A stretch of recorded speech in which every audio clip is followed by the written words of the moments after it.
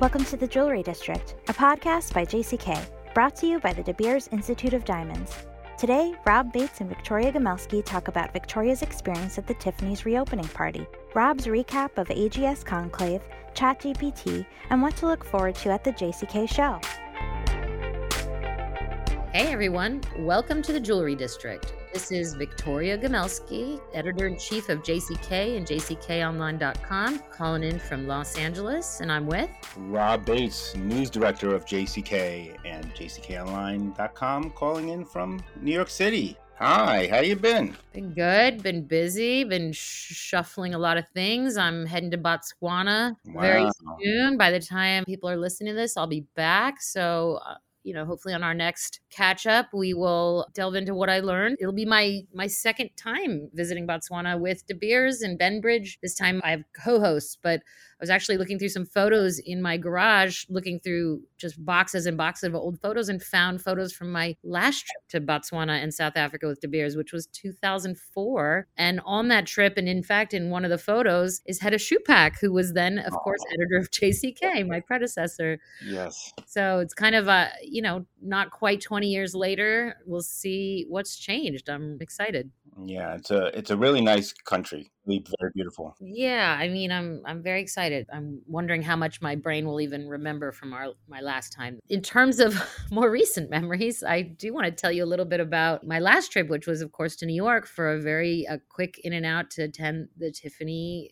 I wrote a piece on it and I called it Cocktails at Tiffany's, and it was for Tiffany's grand reopening party on the 27th of April. We had spoken about it right as I was preparing to leave on our last show, on our last catch-up episode, and I must say it was bigger, sort of grander, much more glamorous than even I expected, and I expected it to be pretty darn glamorous. I should correct myself too. I had heard from somebody before the party that there was like an invite list of 400 people. I heard much closer to 1,200 after the fact, and it did feel like a very full house, but I didn't recognize very many people because I think so many of the guests were actually Tiffany clients, and that's what my experience was as I wandered through the whole landmark, which is what they're calling the reimagined building. After 3.5 years of renovation, it looks nothing at all like the old Tiffany, and it is quite spectacular and also very, very high end. You had asked me, Rob, about whether or not I anticipated they'd keep any of that homey vibe that the old Tiffany had. And I would say, no,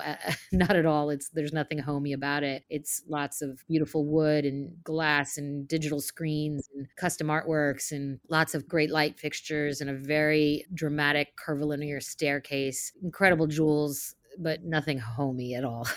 So first of all, I guess my first question would be, you go to an event like this, it's full of very fancy people. You said there's a lot of famous people there. You went by yourself, correct? Correct, yeah. Who did you talk to? Well, so right as I got out of my Uber, and I could see there were barricades across 57th, across Fifth Avenue, because there were just loads of tourists lined up to get a peek at the red carpet who might be walking in. And as I later learned, there was something on the order of like 80 celebrities there, including the director Baz Luhrmann, including the artist Jeff Koons, including Mayor Eric Adams, not to mention just scores of celebrities, both from, global celebrities, like a lot of K-pop stars and Asian celebrities that I didn't necessarily recognize, in addition to the kind of famous names we all know, Blake Lively and Zoe Kravitz and Mark Wahlberg and so on. But in terms of who I recognized, so I walked in and I didn't recognize a lot. I recognized the current CEO, Anthony LeDroux, who was greeting people right there as you walked in through the main,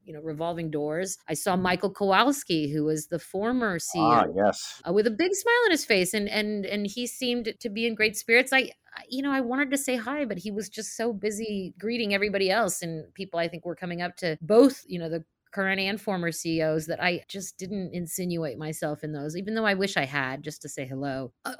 Sorry. As I was saying, when I got out of the Uber, the first two people I saw were Jill Newman, our, beloved longtime jewelry editor, and then Sam Brokema, the editor-in-chief of Only Natural Diamonds, the Natural Diamond Council's content platform. And we walked in together, but then everybody kind of split off because everybody, I think, had their own wish list of things to see. So I just took myself up to the 7th floor, which is where the masterpieces are, the what they call the gemstone masterpieces. There were a lot of bird on a rock brooches.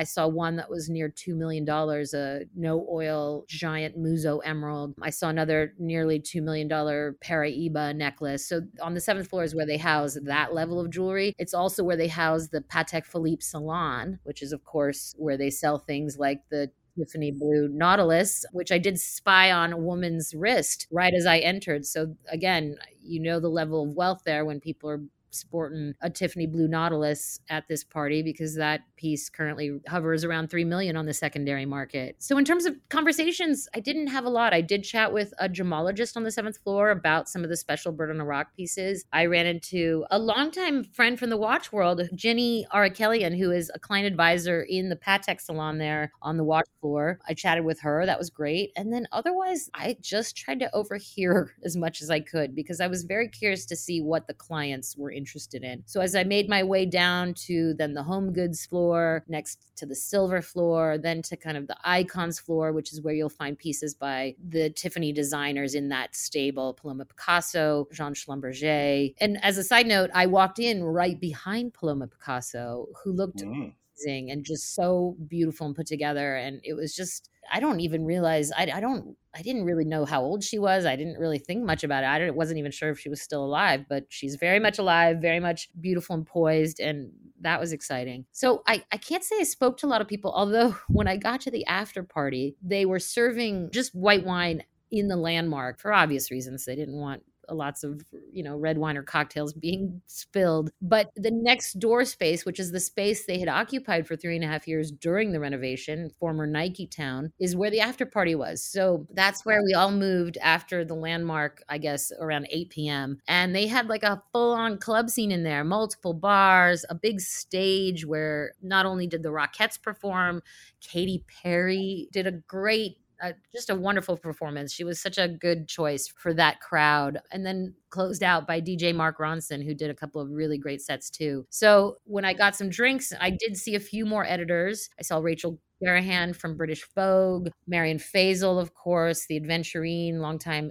jewelry historian, Lynn Yeager, another talented jewelry writer for Vogue. And then I just saw a few of the clients I'd seen. And so I did chat. I kind of just walked right up to a woman who had been looking at a couple of watches with her husband on the icons floor. And I just sort of asked her, I said, hey, I saw you earlier. Where are you from? And she lives in New York. They have 4 other homes in places unknown. She's from Hamburg. And, the wealth was it just oozed from her, I must say.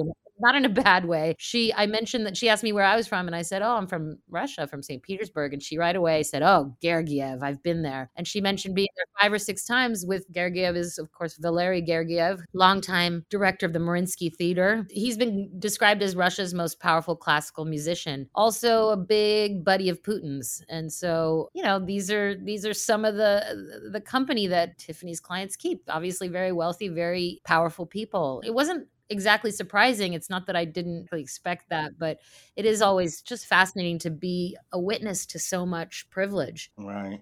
You mentioned that it is very ornate, very upscale. In the quotes that they sent out with the press release, they kept saying that they wanted to make it accessible and keep its American flavor and keep Tiffany's traditional democratic flavor. I mean, did you see any of that? Because when I look at the pictures of it, and I mean this respectfully, it looks a little bit, especially that opening floor, looks a little bit like Grand Central, which is, Grand Central is beautiful. But that was kind of what it reminded me of. Is there an accessibility there? Yes and no.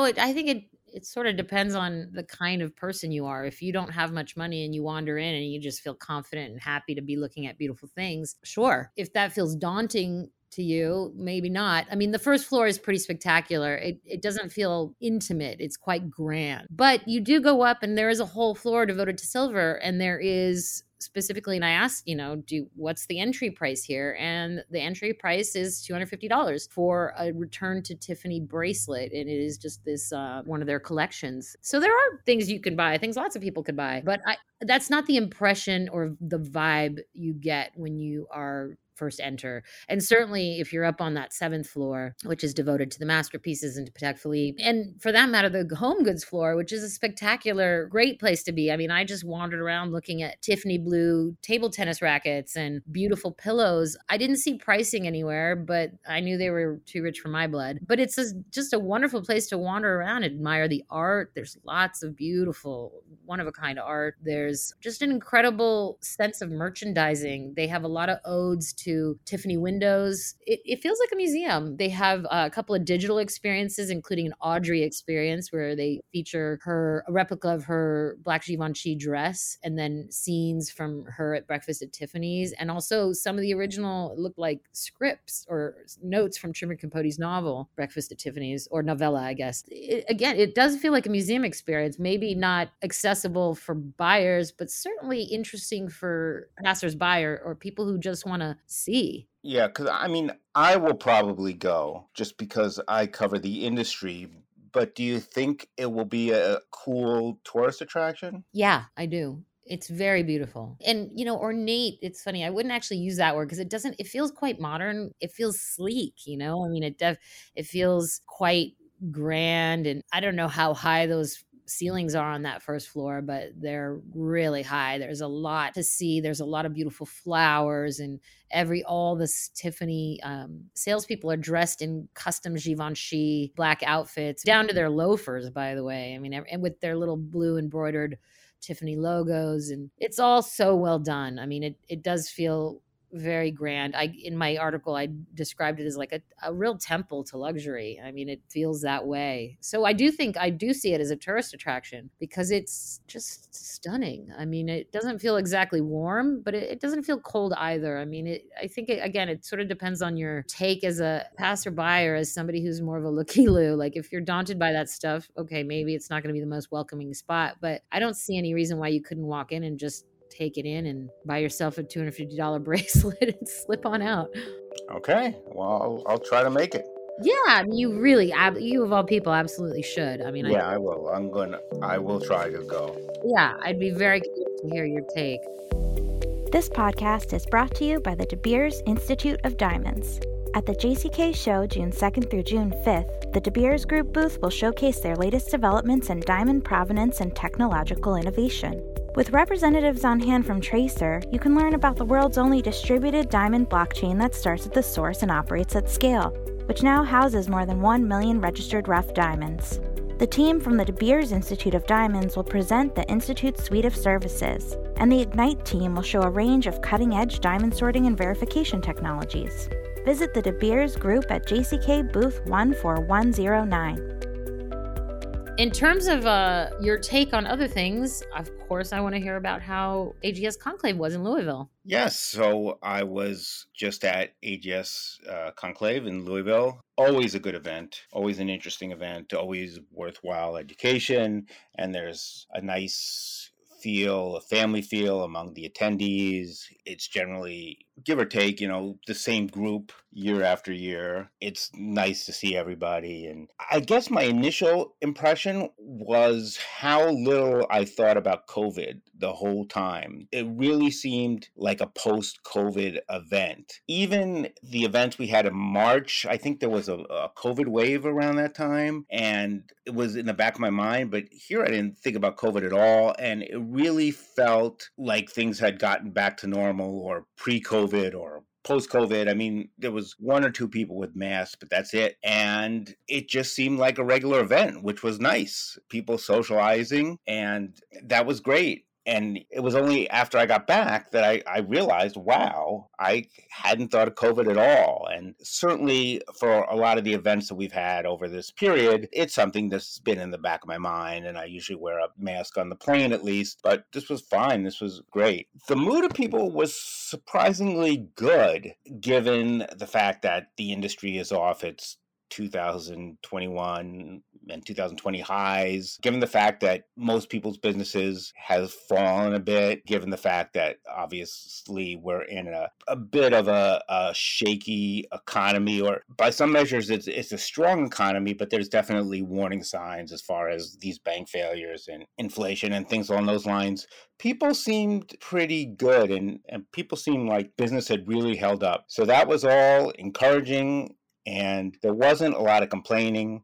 The two big topics were traceability and lab-grown diamonds, which is now a perennial topic. Traceability, I think people were still figuring out how to deal with and still coming to terms with. And lab-grown diamonds, I mean, this was not the AGS being higher end people is not a very pro lab grown crowd, but there were people who carried it. I spoke to a couple of retailers who don't necessarily like the product, they don't necessarily believe in the product, but they feel they have to stock it just in case somebody comes in and asks for it. So we had that conversation a couple of times. But overall, a great mood and interesting sessions. That's great. And any highlights from the sessions that you want to pull out? I talked a little bit, and I wrote up this session for JCK, the ChatGPT session. Yeah. And I'm actually psyched that there's going to be 2 ChatGPT sessions coming up in Las Vegas. The ChatGPT session was really interesting because you've used ChatGPT, right? A little bit. Yeah. Not a lot, but yeah. I mean, tell me. I use it mostly as a toy, as something that amuses me, and my son likes to use it, and I use it to make poems. But this one speaker seemed to really master it and really had a sense of how it could be used for business. And the one example he gave, which was really interesting to me, was he had a customer who complained. And we all have dealt with people who complained. And his first reaction, he said, was to tell the customer, look, this is nonsense, go away, to get mad back, because that's how most people react when they get those kind of emails. He asked ChatGPT, he said, pretend you're a customer service expert. Here is the email I got, compose an email back. And ChatGPT did it. And apparently, when he sent it out, the person was thrilled and told him, this is why I like working with you. And the irony, of course, was it wasn't him. It was ChatGPT. Wow. When you use this thing, you can tell it's a powerful tool. But to really master it, you really have to understand the prompts and understand what it can do and understand its limitations, because as far as factual accuracy, I've found it to be extremely bad. Interesting. That I find that it's not only is it frequently wrong, I would say at this point it's wrong more often than right, and it always delivers answers with this incredible confidence. So it'll make up citations, it'll make up publications, and they just don't exist. But if you use it in the way this gentleman uses it, and he says he uses it for sales materials, he uses it for marketing materials, part of that's very scary. As somebody who makes a living writing, that I find that extremely scary. But if you're good with it, and he uses the pro version, which I think he said it was $20 a month, but if you really master this thing, it really does have some amazing applications. And certainly that email story is something that I've been thinking about a lot, because sometimes I get angry emails, and obviously my default is to say, well, go away, or I disagree. But maybe ChatGPT can help me out there too. Yeah. I mean, that sounds like a great use case. I've thought about whether or not we as reporters and writers should be worried about it. I guess I feel inherently not at all, because we speak to people, we call up people, we get fresh quotes from people. There's no ChatGPT isn't about to call up 10 different sources and distill their conversations down into like their pearls of wisdom and then weave that into a story. But I would be worried if I were a publicist or somebody who's used to writing very kind of more generically about products. Right. And what I worry about is not necessarily for me, because I have my own style and I have talked to the jewelry audience for a long time. What I worry about is somebody who's younger. And one of the ways you learn, as we both know, is you start doing simple things and grunt work, and that's how you learn an industry or you learn about a topic. It's just about kind of getting the basics. And the thing about ChatGPT is it's very good with the basics. And if you don't get a chance to master the basics, you're never going to get a chance to graduate to the smarter stuff. No doubt. I've been listening to a lot of podcasts about AI in general, and I'm actually working on a piece about the watch industry's use of AI for a June 16th watch section running in the New York Times. And it's interesting how many ways companies are using it. For the more thoughtful stuff, I usually go to Ezra Klein, who does a lot for the New York Times, who does a lot of really thoughtful analysis of AI, has done and has talked to a lot of people about it. I mean, I think the thing about it is, and he made this point in a recent podcast about AI, which is so many people think, okay, this is the next, obviously the future. There's so much creativity going to be unleashed and we're on the verge of this. And yet, because AI rehashes things that we already know, I mean, it's all about culling existing content, existing data, and then sort of magically spinning that into something, I guess, fresh. Are we not maybe just rehashing the past in a way that is not nearly as futuristic or pushing the boundaries as it would seem? Are we not just repackaging things we already know? And so then what does that do for us as a culture, as a society? I mean, I definitely do not have the answers, but there's so many provocative ideas to explore and unpack. I did use ChatGPT to brainstorm the title of my fourth book, which I'm working on currently. And I told it the parameters I wanted, a Diamond District mystery, and it came up with pretty much things that I'd already come up with. But there was one thing it came up with that I didn't use, but I was able to adapt. So in that case, it helped me. It was useful as a brainstorming tool. And I think I saw this on Facebook. Do tell, what did you come up with, or what was it? So it's possible it may be renamed by the editor, but the fourth book, the tentative name at least, is Making a Killing in Diamonds. Which I thought was good. So it had something killing, and I was like, okay, yeah, that'll work. And I rephrased it. The third one, which is coming out in September, is called Slay It with a Diamond. I love it. I love it. Wow. Well, that's very exciting. I love both of those. Wonderful. Well, goodness. Okay. Well, so we have just a little time left and we cannot give short shrift to of course, our whole reason for being here at JCK, which is the JCK Las Vegas show. Yes. Luxury opens May 31st, a couple days right after Memorial Day. And then, of course, JCK, the full show opens Friday, June 2nd. Everything wraps up by June 5th, Monday. I've got a packed schedule. What are you looking forward to? I'm looking forward to several things. First of all, I will autograph books if people want me to do that. First of all, there's 2 sessions on ChatGPT, which I thought was really cool. So I think I want to see both of those. There's a session on TikTok, which I'd like to see. There's a session on sustainability. I'd like to see there's something called How to Do a Social Media Audit, which I don't know what it is, but I'll figure out how to do it when I attend that session. I'm going to be moderating 2 panels, and they wanted to do the standard panel I do, hot issues in the diamond industry. But one of the things we decided was we don't want it to be the standard natural versus lab grown kind of fight. It'll probably come up, but we didn't necessarily want to do that. So what we decided is we're going to have 2 panels. The first on Friday, it's called Natural Diamond Updates, and we're going to have the Natural Diamond Council there. We're going to have the Jewelers Vigilance Committee there to talk about Russia sanctions. And so that will be about natural diamonds.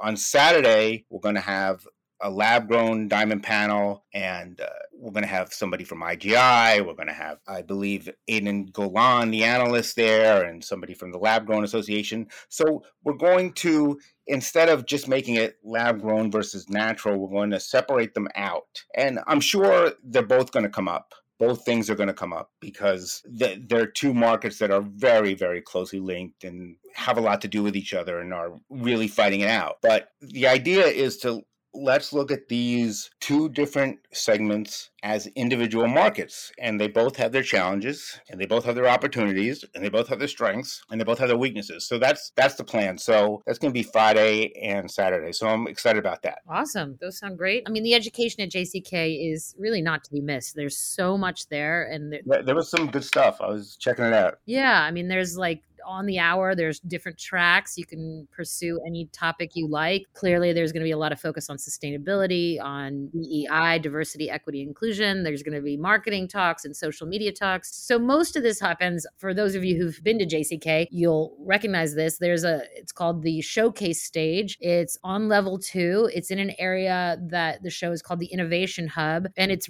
near booth 19141. Nearby, they've also brought in a brand new stage called the social stage, which is where they'll be discussing a lot of these social media tracks and different topics focused on viral videos and TikTok and other aspects of social. There's just so much content there and so many really timely, relevant speakers. I'm doing a colored stone panel on Sunday. The panelists are top notch. And there's also the whole day of education on Thursday, which is not on the show floor, but in some of the meeting rooms on level 1, because the show doesn't open till Friday. So there's just so much. And if you come in on Thursday and you're just looking to get your bearings, I mean, I can't imagine you wouldn't want to take advantage of that education. The Gems Pavilion PS is also opening Thursday, the day before the show. So if you are keen to see your colored stone dealers, and those are always the ones you do want to see early so that they don't get cherry picked before you get to them at the end of the show. There's, of course, JCK Rocks, the concert on Sunday night that's taking place featuring Andy Grammer. He is going to be performing after the Jewelers for Children Gala, which is sort of a slightly different format. It's more cocktails, kind of like they had last year, cocktails and bites, which I think is a great format. It's all, I believe, in the Palazzo Ballroom. There's just a lot going on. There's a WJA breakfast on Friday morning focused on, I believe, disability inclusions, a topic that I haven't heard much about. So I'm excited to learn more.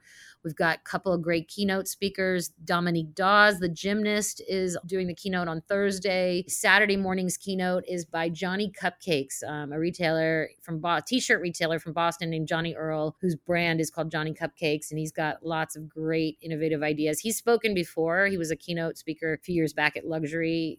Super exuberant, really fun, lots of great ideas. So there's a ton of content and just information and education that awaits people. So I hope people show up and want to take advantage of that. I know I will. It fuels a lot of our content for the rest of the year. We will be interviewing people at the show for this podcast. As we do. Yes. And there's also the Diamonds Do Good. Of course. Dinner. Yes. Correct. Thursday night. Yes. Another big event celebrating, of course, the intersection of the diamond industry and social responsibility and highlighting various stakeholders.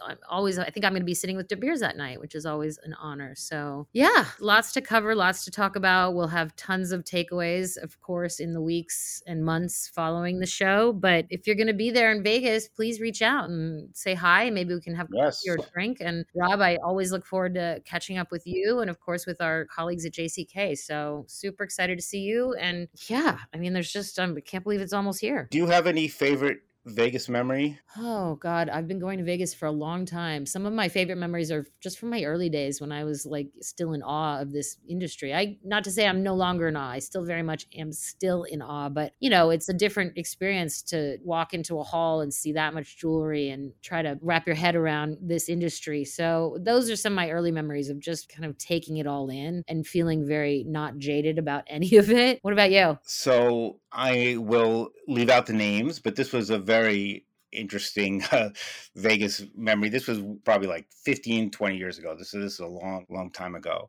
There was a jewelry trade writer and a jewelry PR person, neither of whom are still in the business, but we'd all gotten drunk and we were kind of I think a cab was driving us around, and the idea came up that these two people will get married in a Vegas wedding. And we went to a chapel, and it was a chapel that said, Slash got married here. And I kept waiting for these two people to back out. And I think just as we were approaching the chapel, the woman decided, okay, maybe this is not such a great idea to do this as a drunken dare. And it turned out you actually do need a marriage license. You just can't go and get married. So that was a really wild night, and that was a lot of fun. And that was many, many years ago. Were these people dating already? No, they were not dating. They had just met. Okay. Well, that is about as bonkers as I've ever heard of. That was a wild story. Almost married. I love it. You were almost their witness. We were so close.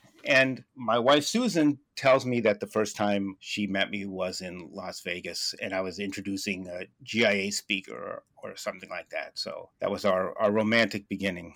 Well, I can't even imagine how many romantic beginnings we're on the precipice of at this year's show. Yes.